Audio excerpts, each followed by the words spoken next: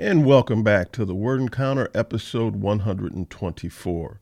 Today we're going to pick it up in chapter 3 of Isaiah. And the title to this section says, Judah's Leaders Judged. Chapter 3, verse 1. Note this, the Lord of armies is about to remove Jerusalem and Judah from every kind of security. The empty supply of bread, or the entire supply of bread and water, heroes and warriors, judges and prophets, fortune tellers and elders, commanders of 50 and dignitaries, counselors, cunning magicians, and necromancers. Well, what's a necromancer? A necromancer is essentially one who seeks to and attempts to speak to the dead, basically in order to try to identify and claim what's going to happen in the future.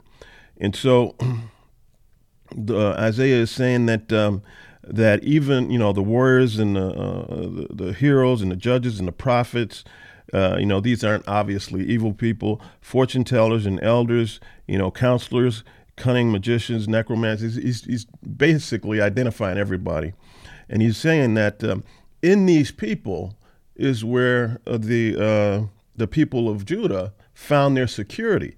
And it says that the Lord of armies is about to remove from Jerusalem and from Judah, which is being from the northern kingdom and the southern kingdom, from Israel and Judah, every kind of security. So they found their security in these people.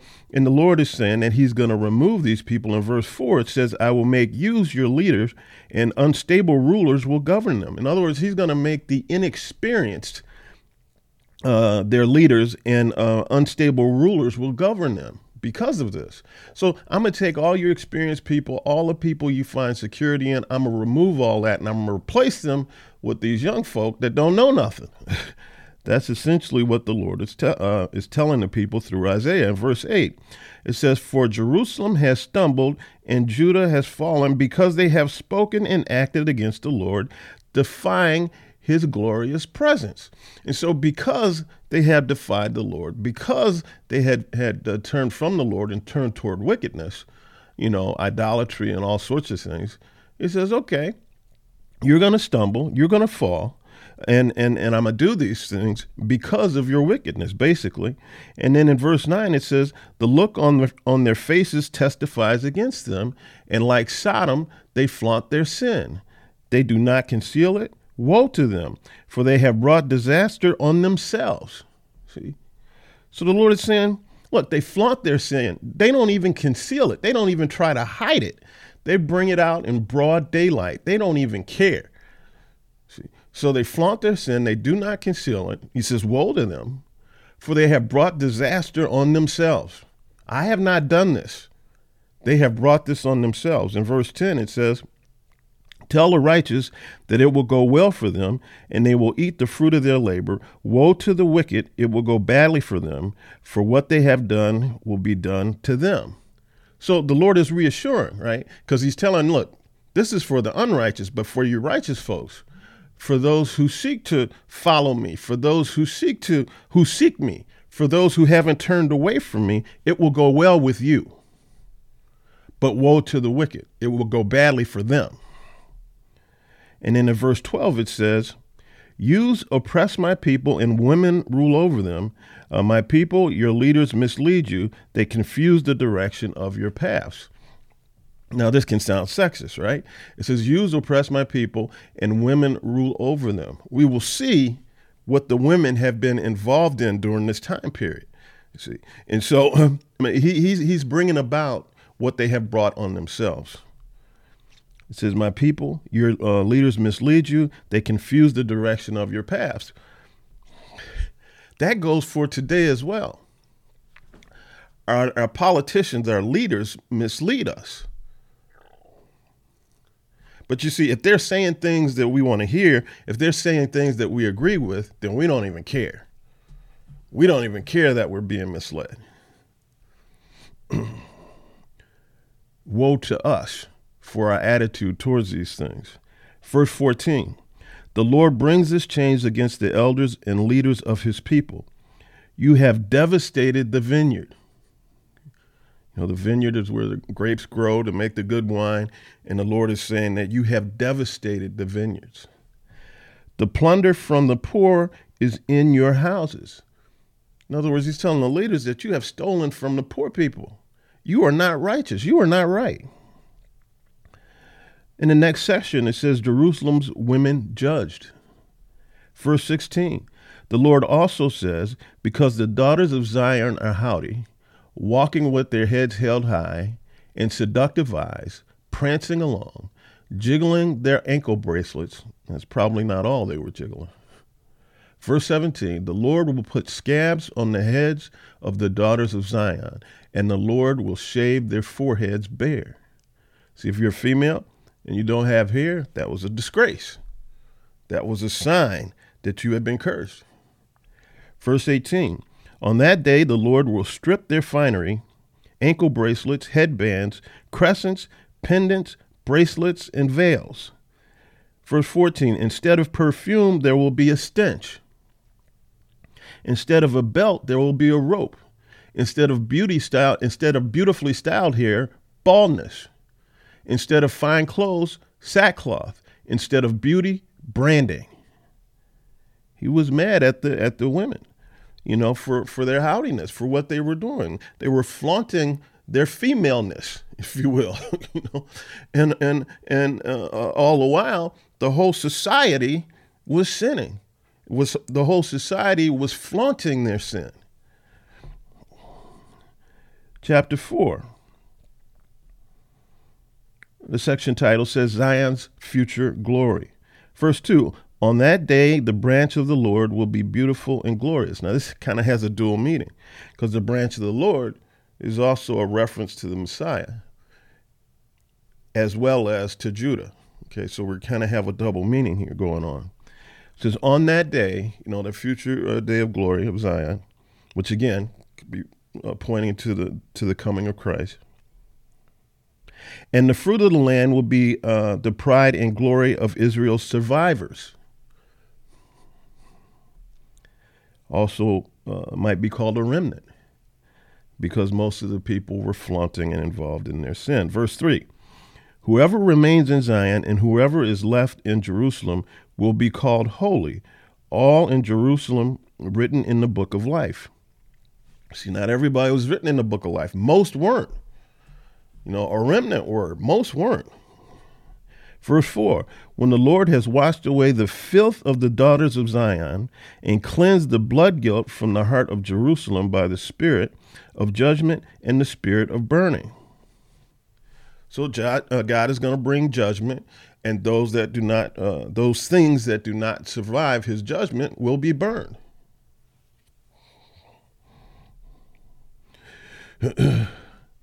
Chapter 5, section title says, Song of the Vineyard. And it says, the one I love had a vineyard on a very fertile hill. Okay, so you have a loved one that has a vineyard, for crops, for grapes. It says it's very fertile. So everything here should be growing very well. There should be no issues with growth here. And it says in verse 2, he broke up the soil, cleared it of stones, and planted it with the finest vines. See, so he's got good soil. He removed all the impurities and says, okay, we're going to grow this thing. And it says he expected it to yield good grapes, but it yielded worthless grapes. Well, why might that be? In verse 3, it says, so now, residents of Jerusalem and men of Judah, please judge between me and my vineyard. What more could I have done for my vineyard? What more could I have done for my vineyard than I did? I did everything that was right, but I got worthlessness. Why? It says, why? When I expected a yield of good grapes, did it yield worthless grapes? Good question. Verse 5, now I will tell you what I'm about to do, to my vineyard. I will remove its hedge, and it will be consumed. I will tear down its wall, and it will be trampled. I will make a wasteland. It will not be pruned or weeded. Thorns and briars will grow up. I will also give orders to the clouds that rain should not fall on it. Because this thing was worthless. It was planted in good soil, but it was worthless. Nothing good from it grew. Okay, I'm going to uproot everything. I'm going to let everything grow out of control, and I'm even going to tell the weather. I'm even going to command the weather. Do not rain on this soil. Do not fall on it. Let it just dry up and die. Verse 7, for the vineyard of the Lord of armies is the house of Israel. See, so the vineyard is an analogy to the people of Israel. And the man of Judah, the plant he delighted in, he expected justice, but saw injustice. He expected righteousness, but heard cries of despair. And so he planted, had the soil, he had Judah, which should have been righteous. But what he found out, or what was discovered, was that they were unrighteous. They weren't right. What he expected was a good crop, but that's not what he got. He expected justice and saw injustice. He expected righteousness and saw unrighteousness. And so even though the seeds were planted in good soil, they didn't grow right. They didn't respond right. Section title is Judah's Sins Denounced. So we go down to verse 11. Woe to those who rise early in the morning in pursuit of beer, who linger into the evening, inflamed by wine. Woe to those who basically are worthless except want to sit around and get drunk. Verse 12. At their feasts they have lyre, harp, tambourine, flute, and wine. They do not perceive the Lord's actions, and they do not see the work of his hands. So they're partying. They have their feasts. They have all of the festive things going on. All the festive stuffs going on, right? But they do not perceive the Lord's actions. They do not understand the times. They don't understand what's going on. They don't perceive him. And they do not see the work of his hands. His hands are working, but they don't recognize and acknowledge them. Man, how this is so emblematic of what's going on today in the world, not just in the United States, in the world. In the world, the Lord is constantly working, yet people do not perceive him, and they do not see the work of his hands, even though the work of his hands are present every day. When you wake up in the morning and the sun has risen, when you view nature, when you see things growing, that's all the Lord, but they don't perceive that as being the Lord. They don't perceive the daily miracles that get revealed to us. See, they don't recognize that. They don't acknowledge that. They don't want to have anything to do with the Lord. And so they don't acknowledge his existence. They don't acknowledge his presence. In verse 13, it says, therefore my people will go into exile because they lack knowledge. See, because they refuse to acknowledge the things of the Lord, because they absolutely refuse, they will go into exile. See, the Lord is the same yesterday, today, and forever. So if this was going on, if this was the verdict of the people at that time, it's also the verdict of the people in these days. Therefore, my people will go into exile because they lack knowledge.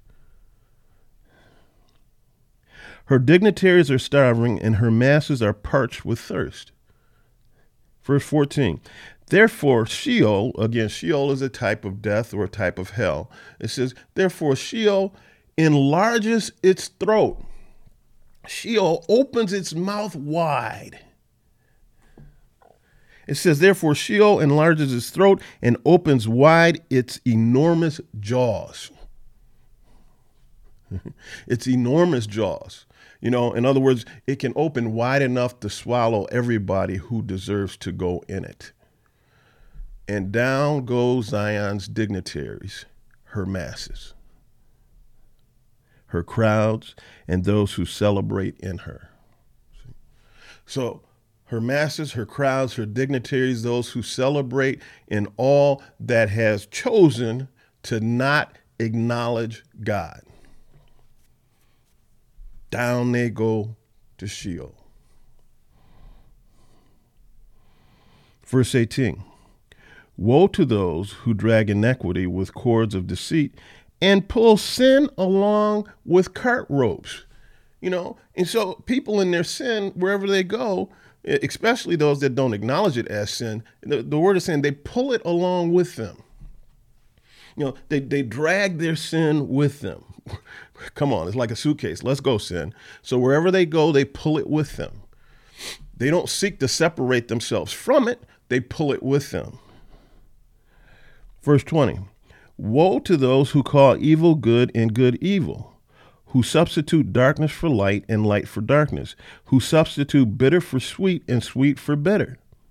See, everything is in reversal rule, right? And so everything that is bad is now good. Everything that is good is now bad.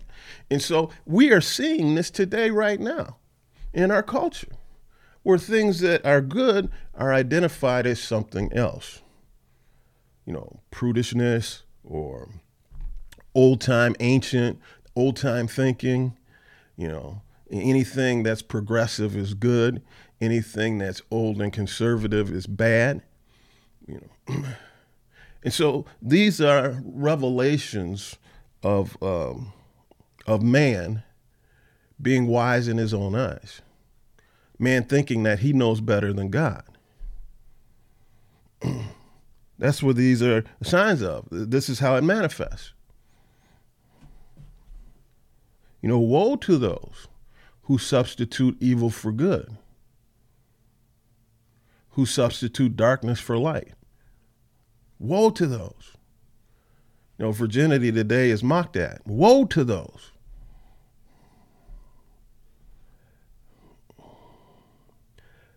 "21, woe to those who consider themselves wise and judge themselves clever. Woe to those who are heroes at drinking wine and champions at pouring beer, who acquit the guilty for a bribe and deprive the innocent of justice." Woe to all those. Woe meaning that your time is coming.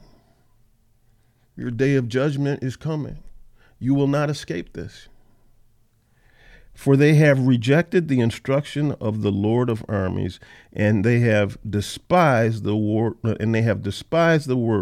of the Holy One of Israel." If this is not prophetic with regard to what we see today in our culture, where people in masses have rejected the instruction of the Lord, and they have despised the word of the Holy One of Israel. Things like abortion, you can't get away from this. See, you can try to call it pro-choice. And by the way, I believe in pro-choice. I believe in when you choose at the moment of decision with regard to what it takes to become pregnant in the first place. You see, people are saying pro-choice after the fact, after one has become impregnated, but they made a choice prior to that. They made a choice to involve themselves in an activity that could result in an unwanted pregnancy. That's where the choice should be made. Not after the fact, when somebody's life is going to be sacrificed for your convenience. And I'm sorry if that, offends people, but it's the truth. "For they have rejected the instruction of the Lord of armies and have despised the word of the Holy One of Israel. Therefore, the Lord's anger burned against his people. Because they did these things, his anger burned against them. He raised his hand against them and struck them. The mountains quaked, and their corpses were like garbage in the streets."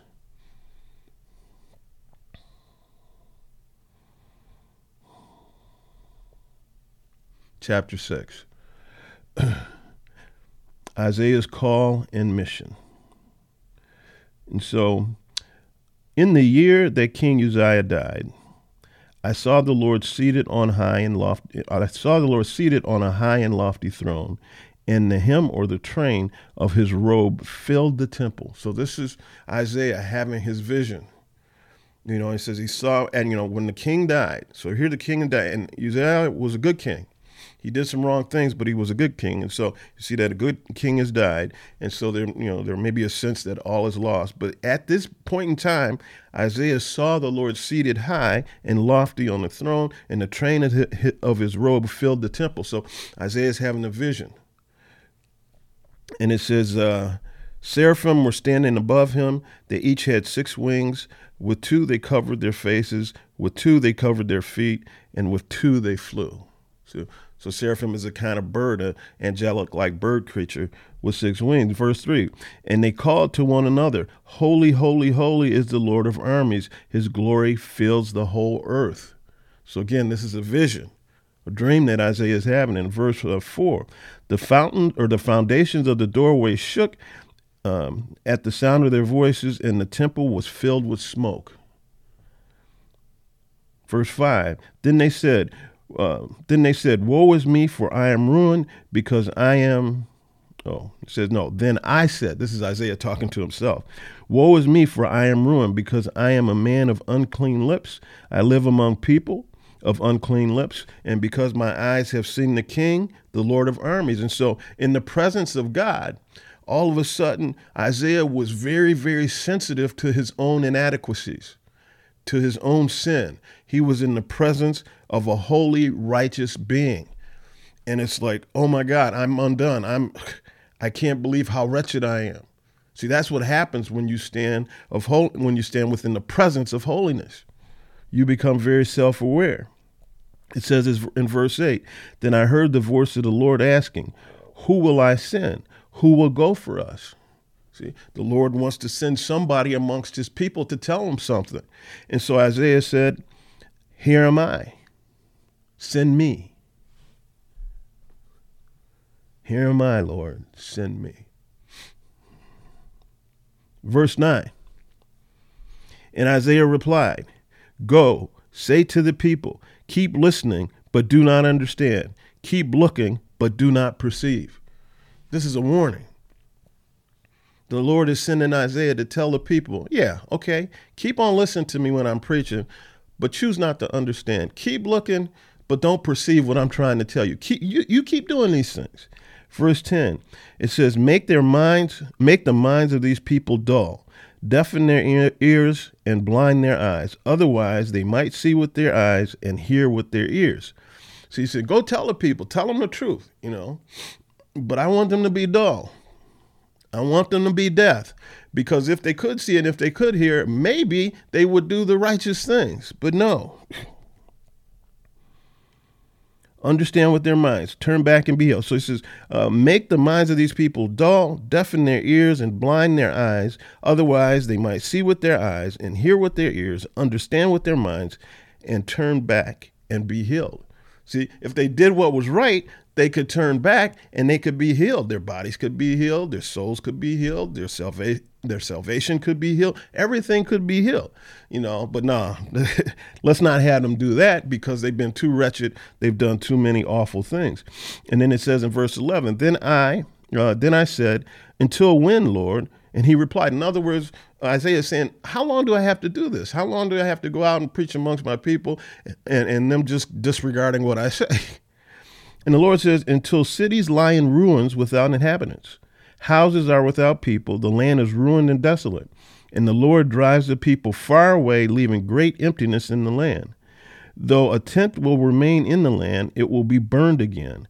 Like the oak that leaves a stump when felled, the holy seed is a stump. And so in other words, the Lord is saying, go preach these things amongst the people until I come and wipe them out and send them to a distant land.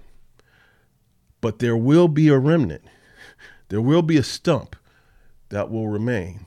The holy seed will remain. I'm essentially going to cleanse this land of its people, its evilness, send them away. But remaining will be a remnant of people who did not abandon me, who did not leave me. And so when a time of cleansing comes, this is what happens. See, a time of purging, a time of purifying. The Lord gets rid of those who involve themselves in all types of foolishness and wickedness, idolatries, and all the things that they, and the word indicates that they knowingly did. This was not a secret. This was not a mistake. They made decisions. They made conscious decisions to defy the Lord. But there will be a remnant. There will be those who stay loyal to me. And with that, we're going to suspend activities for the day. And tomorrow we will pick it up in Isaiah chapter 7. Everybody have a wonderful rest of your day. Bye-bye.